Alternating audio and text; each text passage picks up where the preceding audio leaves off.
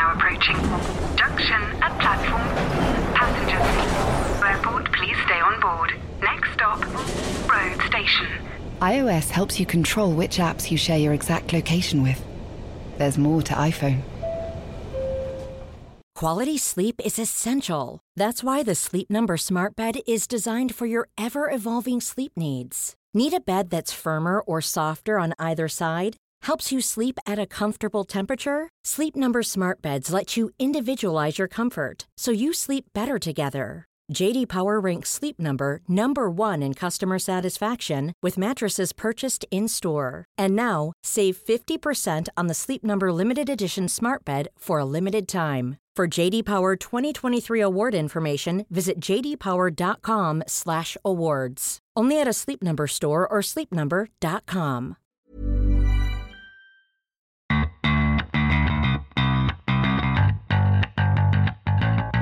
Hello and welcome to the Game Podcast from The Times. I'm Gabriel Marcotti, and this week I am super excited because some of my favorite guests are back. No, not Rory K. Smith, obviously, but we've done much better than that. We have Alison Rudd and Tony Cascarino in the studio, and as a special treat, speaking to us from the great Northeast, it's George Caulkin.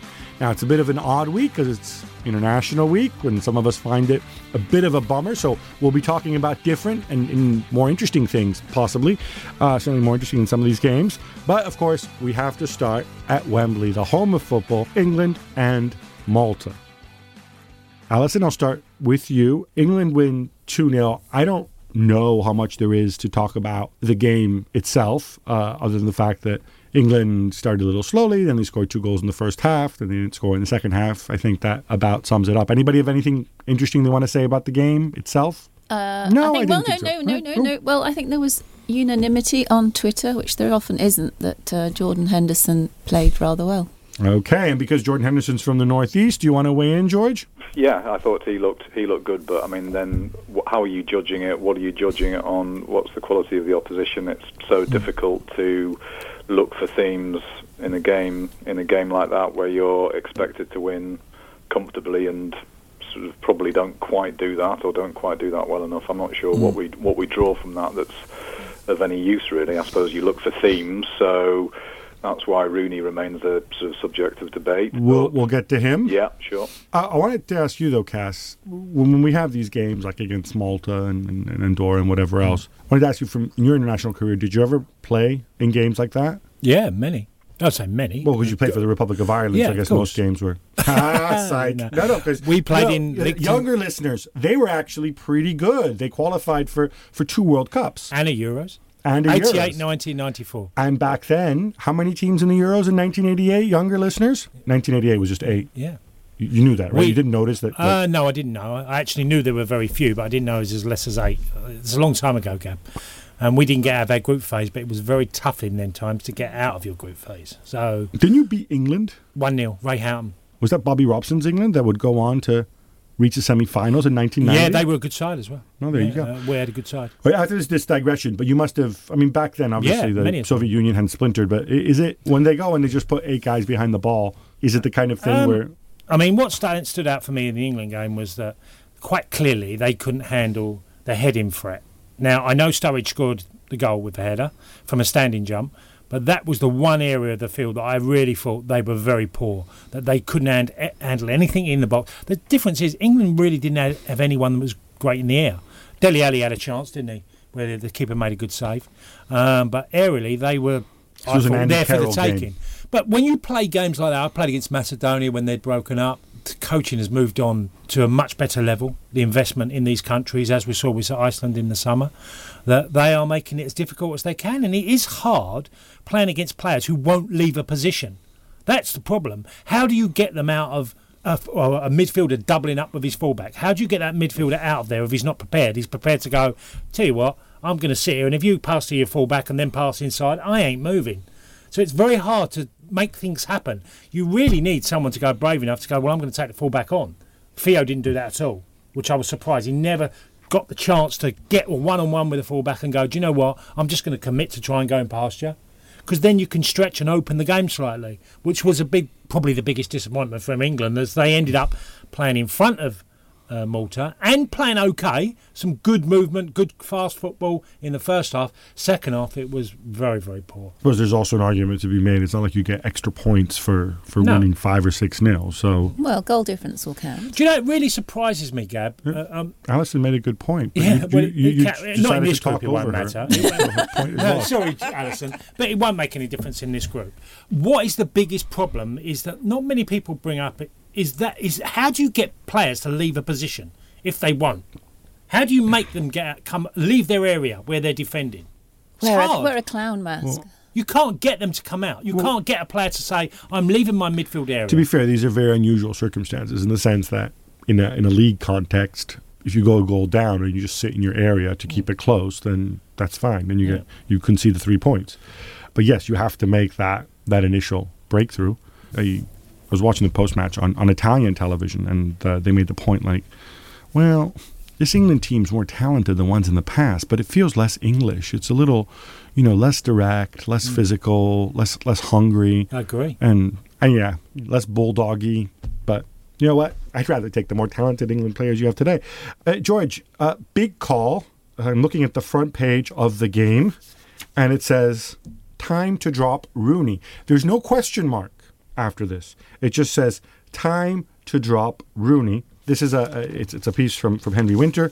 Again, I don't want to read the headline because Henry didn't write that headline, but it says yesterday's man Rooney shows it is time to pass on armband to Stones. George, you're a big England fan, so I want to ask you about this. Does it really make is the argument here, should Rooney be dropped altogether from England, or is the argument simply, should he pass his armband to a young defender who was terrible for Everton last year, but this year is playing a lot better? Well, thank you for saying the caring bit, because I was going to preface this by saying I really don't care.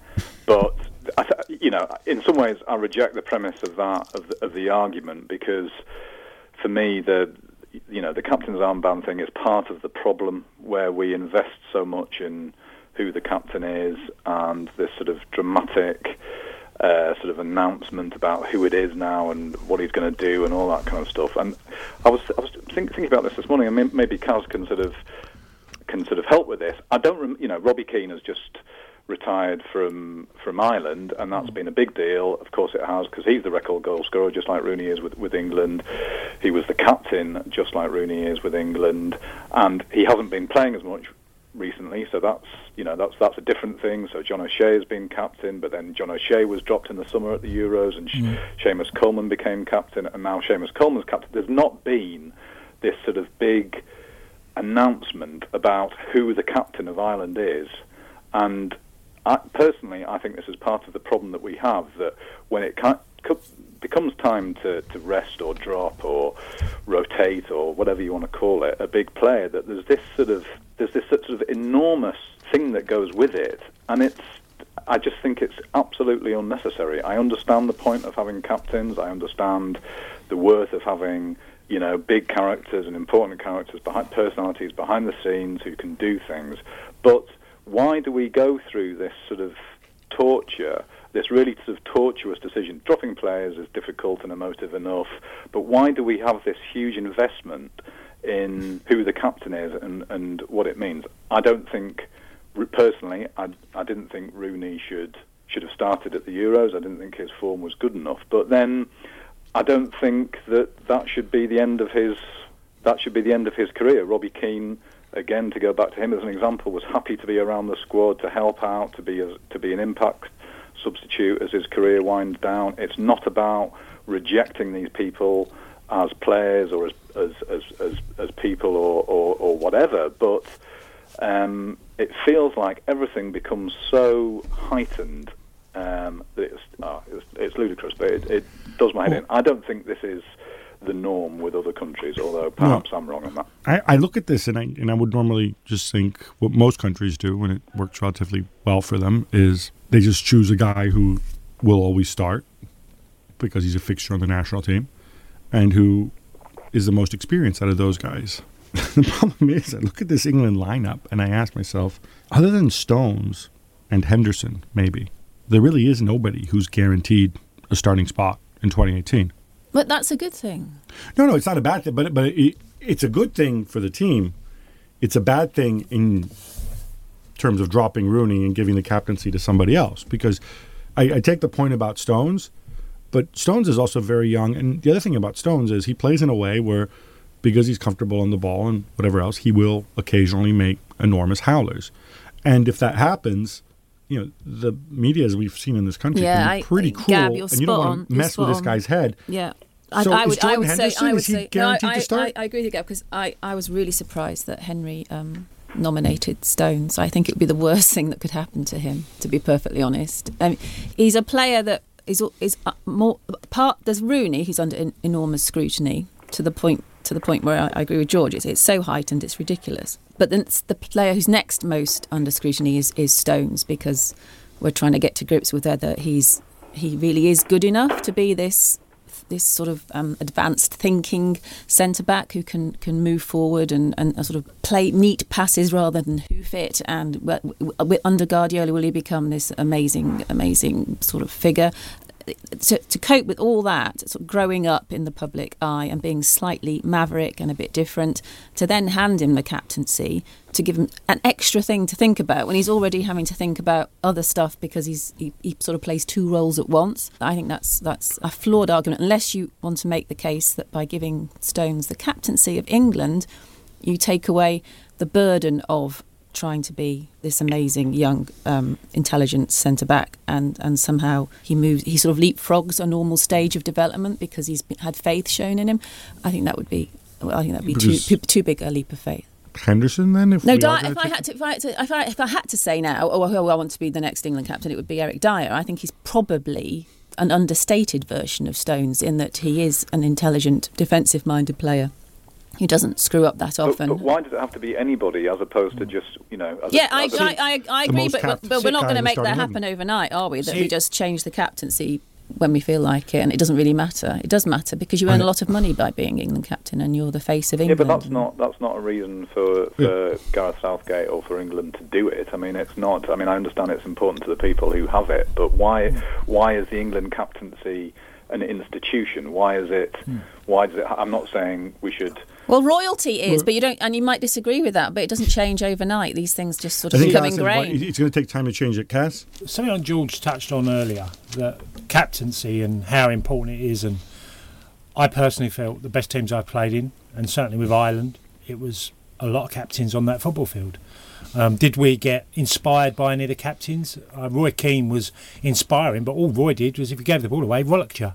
Oh, he did more than that. Stop. No, have some respect for Roy Keane. He did more than that with his performance because he inspired everybody and lifted them. But if you gave away the ball, he just walloped. And then he put his shoulder around you and gave you encouraging words. No, Roy wasn't made like that. He wasn't. And I always felt we had loads of them. We had Ray Houghton, who would talk endlessly. Yeah.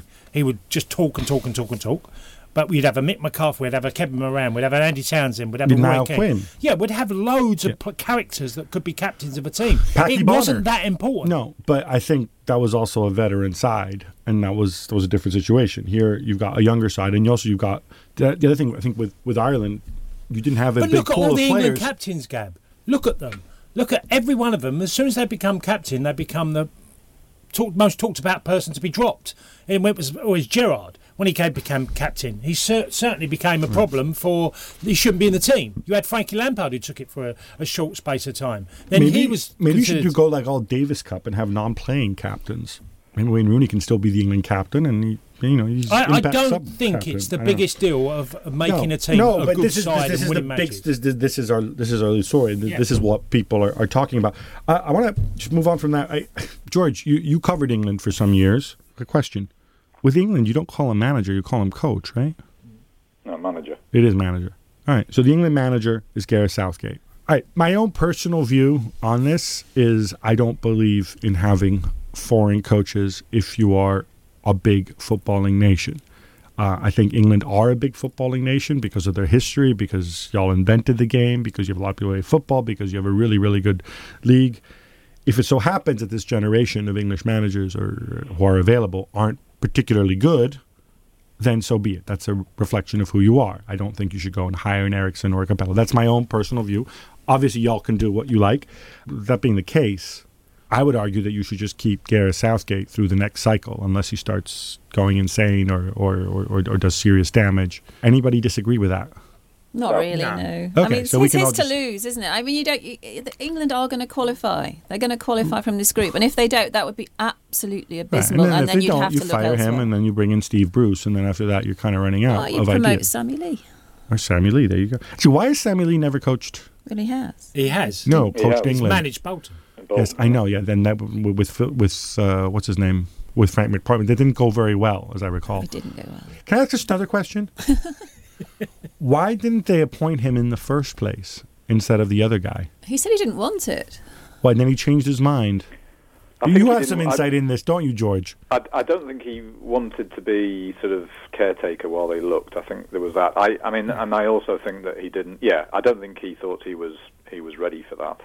I don't think they felt he was ready either, George, did And they? I think the circumstances have kind of changed sufficiently Yeah. now that Gareth agrees completely with your assessment, Gab, as well about there is no point to international football surely if you're not representing your own country in some way. And I think he for a man who comes across as very mild-mannered as he does, he is incredibly passionate about England and always has been. And fair play to him for stepping forward. I mean, he's not the sort of character who is going to be bullish and sort of set unrealistic targets. When he was at Middlesbrough, although that didn't end kind of very well, he did have, and it was an incredibly sort of tough brief, getting the average age of the squad down and wages down, very high wage bill down.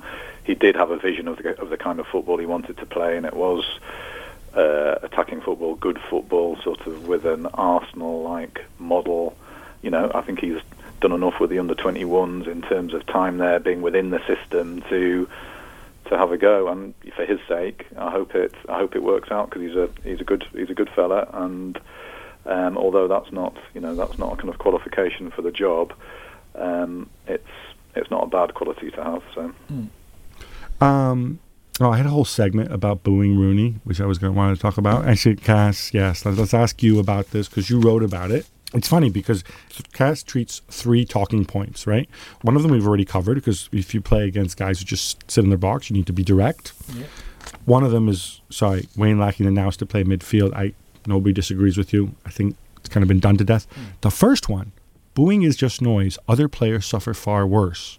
You want to elaborate on that? Well, I just spoke of my experience of booing and how I dealt with it. And when I was playing in France, I was talking to a coach, and he just said to me, it's just a noise one day. And I sort of realised, I sort of get what you mean. And especially at Marseille, if you were playing badly, booing was the... Yeah, they wait for you in the car lovely. park. Yeah, they would do. And I saw that happen to Mark Libera, if you remember, who played for Norwich and Hibernian.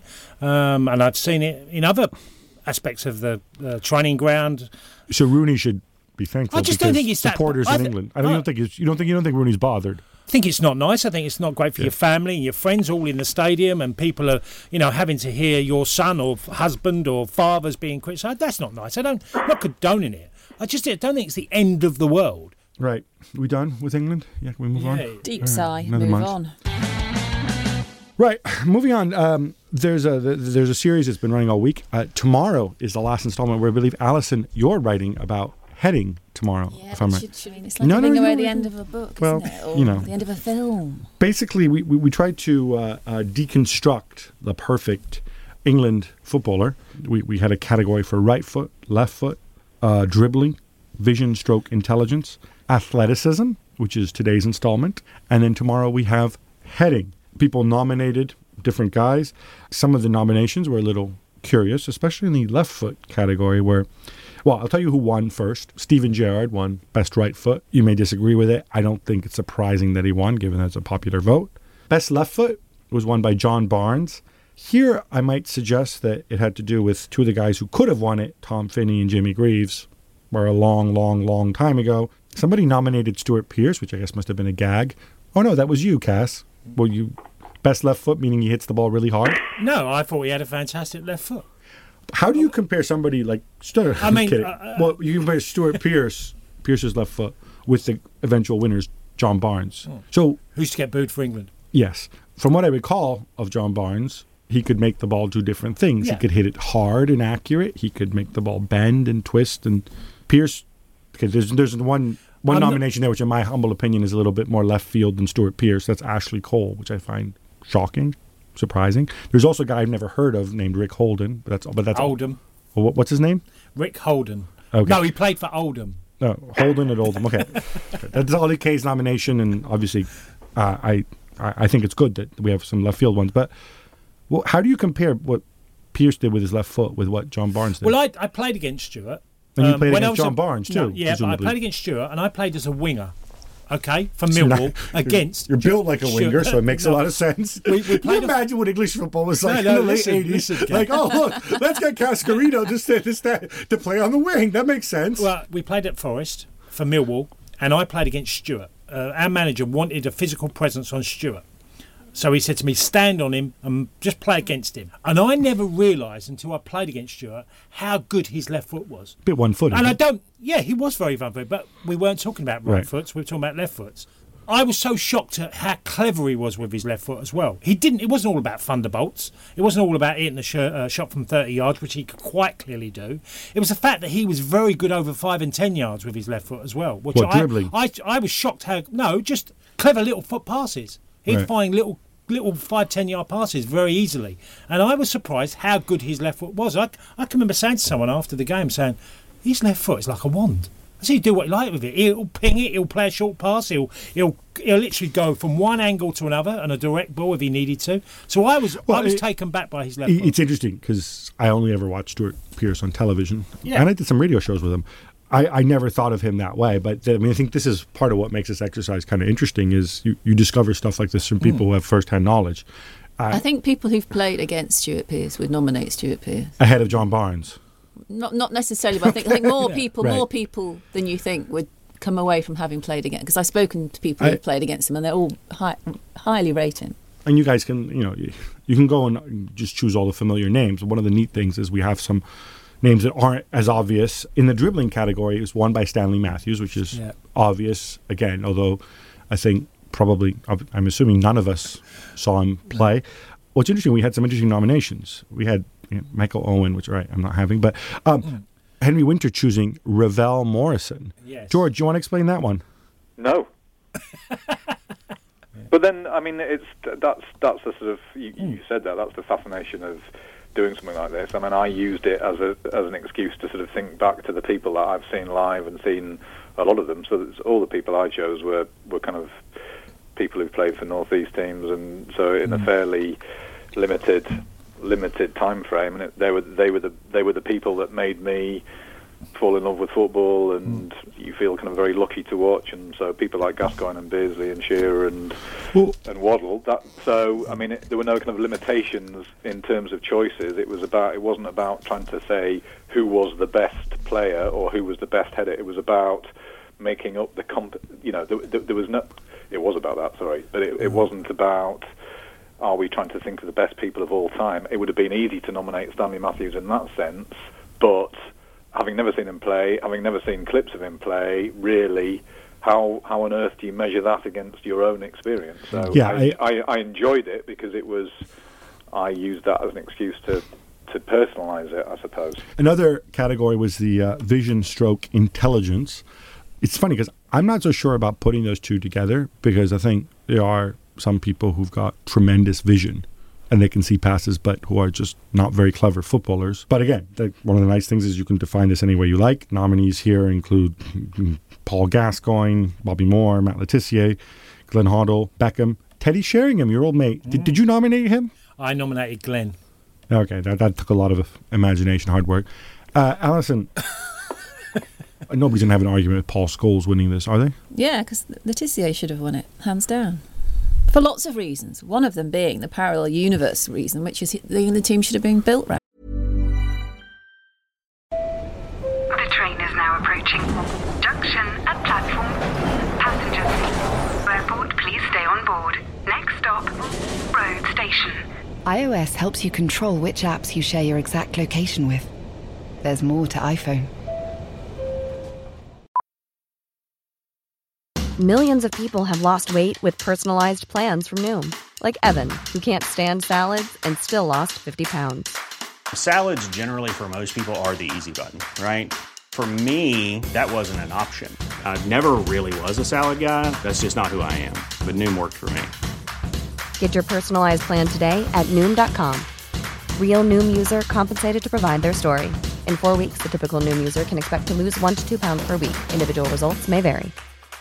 Quality sleep is essential. That's why the Sleep Number Smart Bed is designed for your ever-evolving sleep needs. Need a bed that's firmer or softer on either side? Helps you sleep at a comfortable temperature? Sleep Number Smart Beds let you individualize your comfort, so you sleep better together. J.D. Power ranks Sleep Number number 1 in customer satisfaction with mattresses purchased in-store. And now, save 50% on the Sleep Number Limited Edition Smart Bed for a limited time. For J.D. Power 2023 award information, visit jdpower.com/awards. Only at a Sleep Number store or sleepnumber.com. Him. And if it had, what would have happened? He's the only player I've taken as an individual player, and I used to watch his compilation videos when I was breastfeeding. That was what I did. Did that then have an effect on the footballing ability of your sons? Yeah, they're both brilliant footballers. It just goes to show. I should write a parenting book, shouldn't I?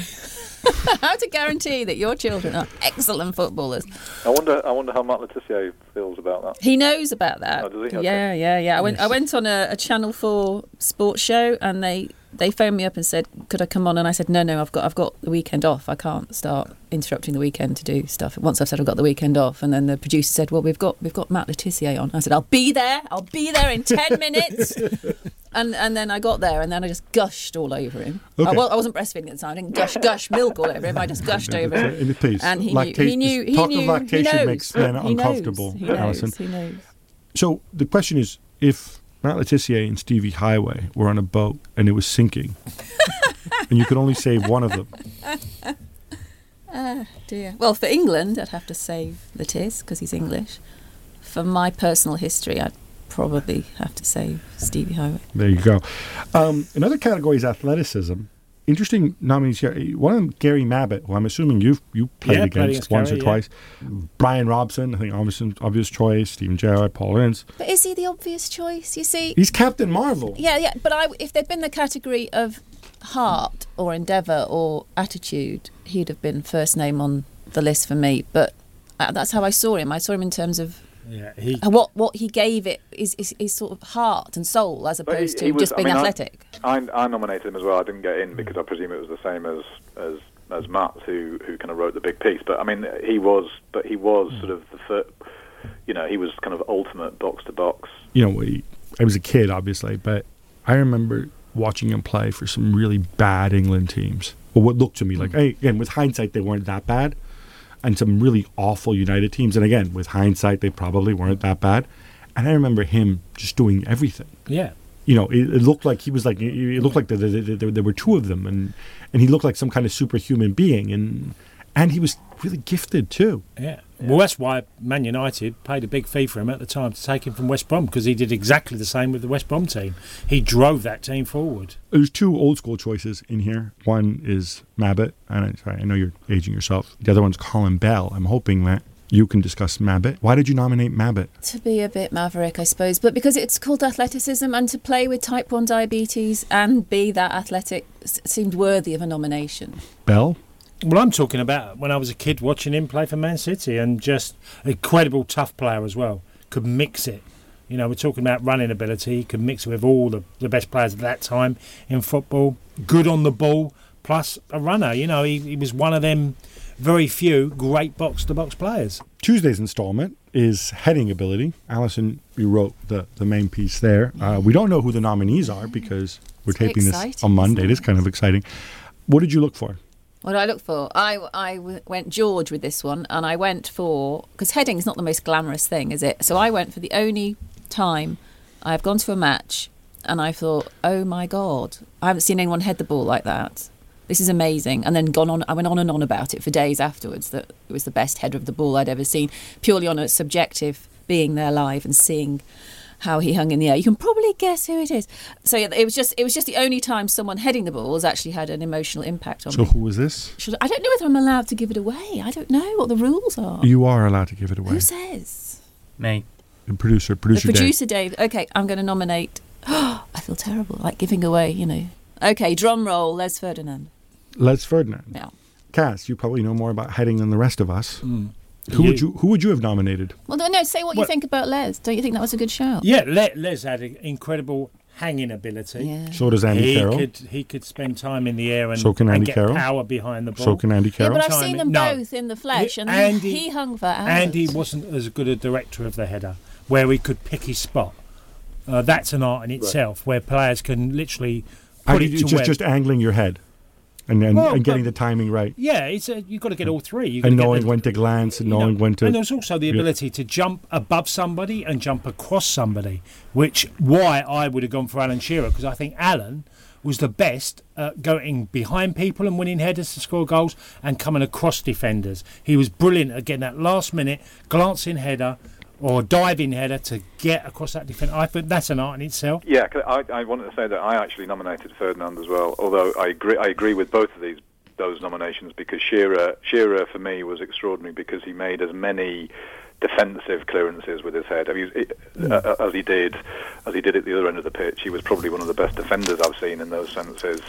But Ferdinand, who is under 6 foot, I think, had that extraordinary spring and then that extraordinary hang. And I completely agree with Alison. He actually made heading look beautiful, graceful. It was a sort of prodigious jump, and then that sort of feeling that he was hanging in the air, that he was almost flying. It was a beautiful thing to watch. Yeah, I don't think you would say that very often about headers of the ball. You can go and vote. I guess by the time most of you listen to this, you can vote in that heading one. And then I'm assuming we'll have some fine writing, and we'll put all these together in some sort of Frankenstein monster of ultimate footballer. That's exactly what's going to happen, yeah. Managerial change in the Premier League. Wow, surprise, surprise. Francesco Guidolin let go by Swansea. In fact, while we were taping the podcast last week, and on his birthday, no less, Bob Bradley has taken over. He's a former U.S. men's national team coach. By now, I presume everybody's heard the story about how he managed U.S. national team, then he couldn't get a job in Europe, so he went to manage Egypt. They all loved him, although then he lost the World Cup playoff 6-1. But they still loved him because he was a good guy. And then he went to Norway, took over a crappy team, took them to third place. And then last year was at Le Havre. One thing off the top, and I'm going to go to you, because you went to Swansea for Bob's first press conference. Swansea had some sort of recruitment manager search, presumably, to replace Guidolin, which they did while he was still employed, but that's a whole other issue. I guess they didn't want to spend money on a caretaker manager, even though they have a guy there, Alan Curtis, who's done it before. But they figured this was a classier way to go. How do you have a recruitment search which then yields 3 candidates? One of them is 51 years old and is Spanish and has never managed or worked outside of Spain, but did a great job at Villarreal last year before walking out on them at the start of the season this year. And that would be Marcelino. One of them is Welsh and one of the greatest footballers Wales has ever produced, and a Manchester United legend, but was an assistant to a manager who isn't generally perceived to be that good or to have done that well in Louis van Gaal, and only has 4 games of Premier League experience, and that would be Ryan Giggs, or 4 games managing experience at any level, I should say. And the third is Bob Bradley, who has a totally unusual CV, never played professionally. I guess Le Havre in the French second division is the biggest team, the biggest club side he's ever coached. How does one search yield 3 radically different people like that? Did you ask them that? They weren't there for questioning. Oh, they weren't hiding behind the curtain? They might have been hiding, but they weren't there for questioning. And there wouldn't have been time to question them, because it was the longest unveiling I've been at, because Bob Bradley spoke at length in great detail about all the things you just described about his career. I assume those 3 candidates put themselves forward. And nobody else did? No, of course other people did, but they put themselves forward, and they were probably the 3 they spoke to the most or asked to pop along, and the 3 names they were prepared to release. Okay, this is just a thing that kind of struck me as kind of ass backwards about this. But what struck me was, why did, however way it was leaked, did the comment about being underwhelmed by Giggs' interview? Ooh, maybe I can explain that. And I'm purely speculating here. Let's say, hypothetically, you're Swansea. You interview a national Welsh legend. And let's say maybe you're the only one of the people in the interview who's actually Welsh. And hypothetically, of course, let's say you need to kind of justify why you ended up picking Bob, who, of course, I don't think I've said this yet, is American. And that is a whole other issue. Why you picked him instead of Ryan Giggs, who wants the job and is Welsh and lives just up the road and has played 8 million times in the Premier League. Because there's a certain part of your audience, including a lot of your buddies on 5 Live, who say, like, well, how could you possibly not give it to Giggsy? Or if it's not Giggsy, it has to be Steve Bruce because they know the Premier League. And so you justify it by saying you were underwhelmed. Certainly, that was reported in the local Welsh papers, and normally that's a pretty good steer that comes from the club. Am I being fair, George? Sorry, being fair in what sense? Is this why that got out in the press, that they were underwhelmed by Ryan Giggs' interview? Without knowing that, for a fact, it's very difficult. It's very difficult to say. I mean, but I think the point you make about the response to it has been pretty infantile.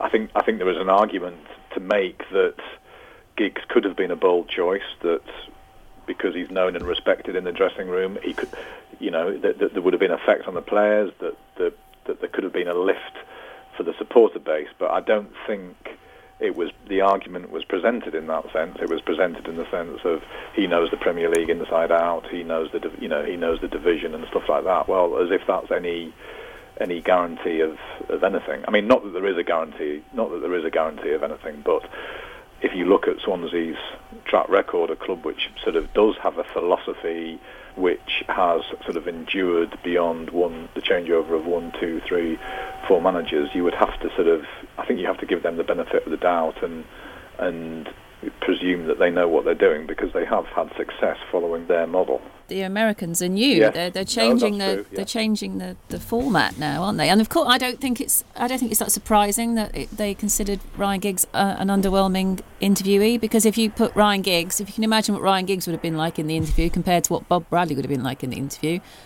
Bob Bradley would have been speaking their language and saying the sort of things they wanted to hear, whereas Ryan Giggs, he's not, he doesn't beat his chest, he can't come out with the managerial anecdotes that Bob Bradley can, even if all those anecdotes come from relatively odd or low-level managing. Ryan Giggs hasn't got that hands-on experience of taking responsibility for... Well. But sorry, flip side is Ryan Giggs can go and talk about, when I was in the situation, I learned from Fergie because Sir Alex Ferguson said this and that, whereas Bob Bradley's going to come up with some anecdote of Landon Donovan. No, Bob Bradley had it all sorted. He was full of anecdotes about having lunch with Johan Cruyff and Stoichkov being his best buddy and hanging out with the greats of the game. The bottom line is that this whole idea is 2016. There's a lot of reasons to treat Bob Bradley's appointment as a real risk, and that's simply because I find it extremely difficult to assess what he has achieved in his career. Managing a national team is completely different. Managing the US, managing Egypt, what he achieved results-wise was kind of par for the course. The circumstances were what they were, but the guys who came before him and after him pretty much got as far as he did. Stabak, he obviously made them a lot better. Le Havre, probably should have been promoted last year. Came very close. Fact of the matter is, the last 2 jobs he's had, he had an American owner, because the guy who owns Le Havre is also American. I want to ask you, Alison, the worst thing Bob can do is to harp on about this American thing. And the sooner it goes away, the sooner Bob Bradley gets judged on his merits as a coach, as opposed to an American coach, the better it is. Would you agree with that? Of course, who wouldn't? I mean, I feel slightly guilty now, because when he walked into the room for the written press, he sat next to me, so I took that as a cue to sort of Wait, so he take sat in the over. audience?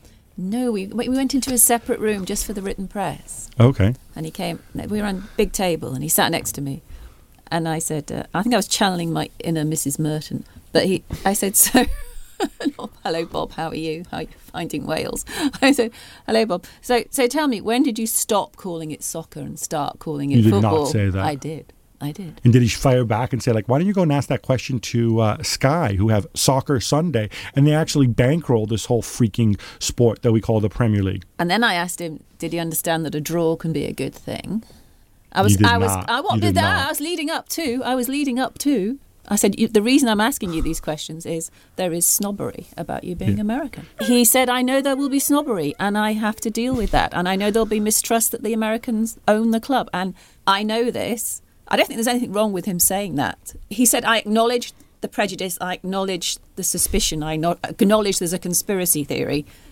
And I think my record speaks for itself and I can do the job. I'm going to leave you with one final thought here. I'm assuming none of you have ever heard of a man named David Blatt.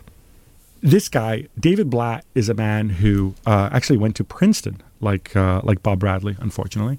He played basketball, and then he left, and he went to Israel. And he managed, he coached his basketball teams all over Europe. He coached in Turkey and Italy and Spain and Israel, was very successful. And I believe season before last, a basketball team called the Cleveland Cavaliers hired him. Now, Blatt, slightly different because he is American, but he had never worked or played in the U.S. And I'm just pointing this out to show how the snobbery exists both ways. People were like, the hell are we going to learn from this doofus who only ever worked in Europe? What can he possibly do in the NBA? Surely he's going to stink. Well, in fact, this guy took Cleveland to the NBA Finals for the first time in, I think, 8 years, something like that. The fact that LeBron James came back to Cleveland also helped, but still, he got them to the freaking finals, and he was fired in year 2, but he had a really good record when he was fired. So just pointing this out to say that the snobbery works both ways, and people on the other side of the pond shouldn't get too sanctimonious about it because it works. It goes in both directions, I think.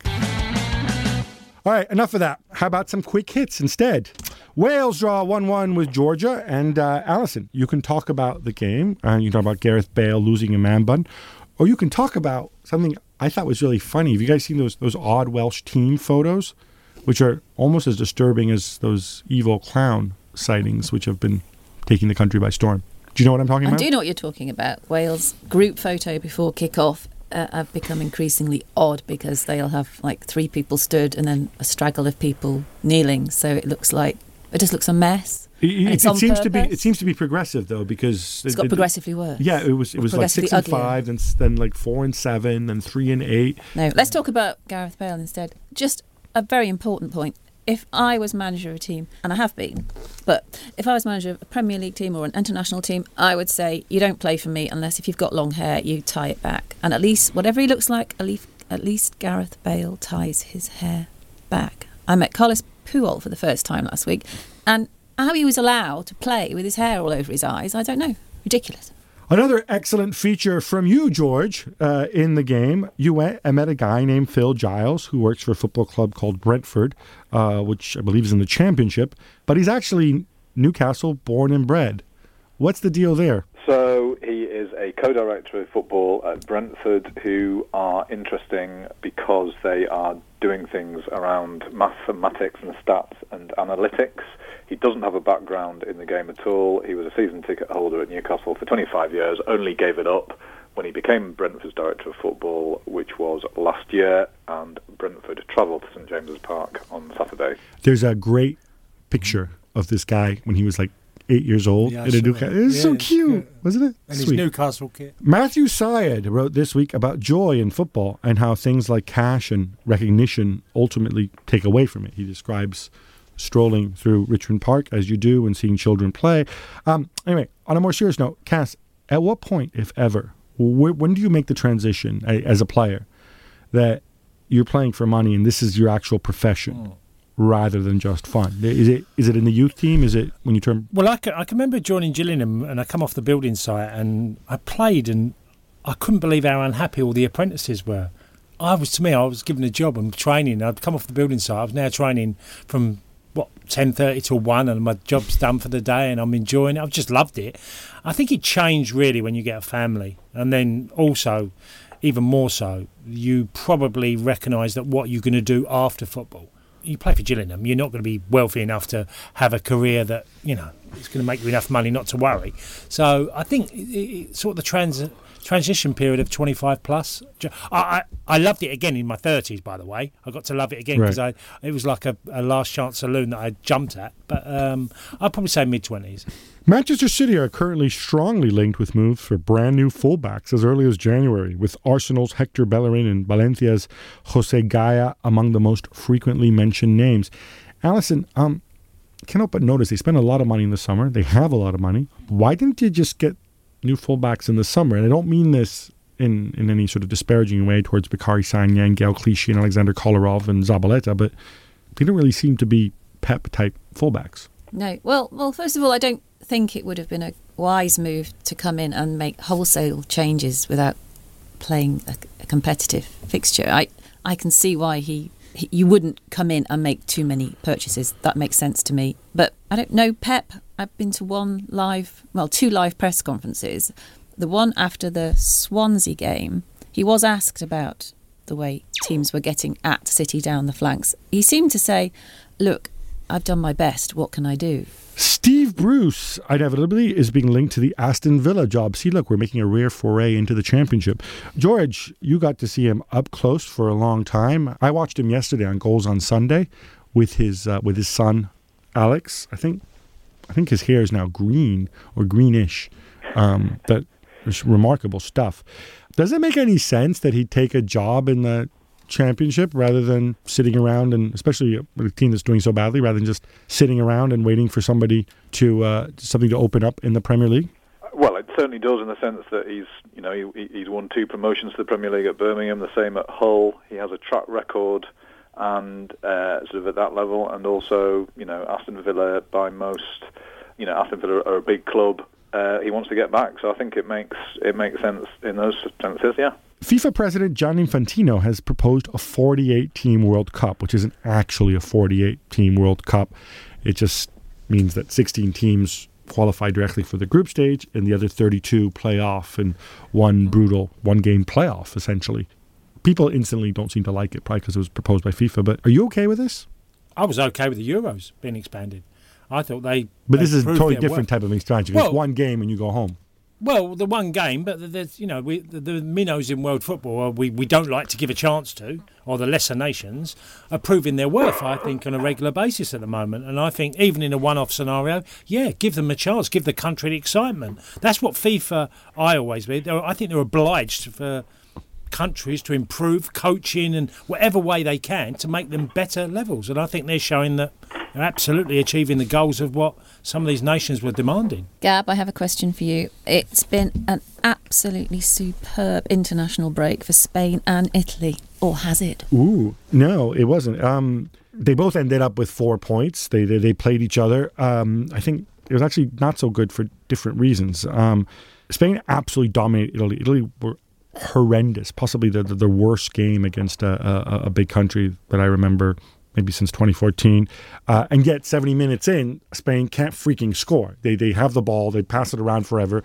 Diego Costa puts himself about, but it took a goalkeeping error from Italy for Spain to take the lead. And then the last 20 minutes, Italy kind of furiously attacked, got a penalty, and equalized. After that, Spain went and played Albania, and it was kind of the same thing. They couldn't break Albania down, and the goalkeeper made an almighty rick in the second half, and then Spain go on to win 2-0. They need to find Julian Lopetegui needs to find that cutting edge. As for Italy, like I said, they were horrible against Spain. In some ways, they were even worse against Macedonia. They went with a younger, more attacking lineup. They took the lead 1-0, had no idea how to handle the lead, gave the ball away, could have conceded 3-4, went 2-1 down instead. And then at the end, sort of this furious comeback, and then they score in injury time to win 3-2. I think there's plenty to work on for both teams. Obviously, Spain are a much better side, much more talent. But that doesn't necessarily make it that much easier. But a fascinating, I think, World Cup group. Right, that's all we've got time for today. Many thanks to my very excellent guests today, the excellent Alison Rudd, the excellent Tony Cascarino, and the extremely excellent George Calkin. Remember, it's just £12 for a 12-week trial. You can search The Times online, and you can subscribe, and you get excellent writing virtually every day. In fact, every day. Please rate and review on iTunes and press that subscribe button wherever you choose to download your podcast. You know, there's plenty of options out there. We're going to be back next week. Till next time, bye-bye.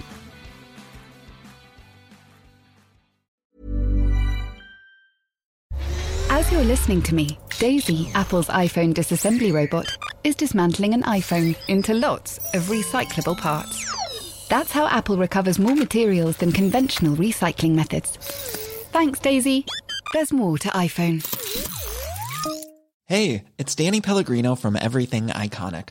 Ready to upgrade your style game without blowing your budget? Check out Quince. They've got all the good stuff, shirts and polos, activewear, and fine leather goods, all at 50 to 80% less than other high-end brands. And the best part? They're all about safe, ethical, and responsible manufacturing. Get that luxury vibe without the luxury price tag. Hit up quince.com/upgrade for free shipping and 365-day returns on your next order. That's quince.com/upgrade.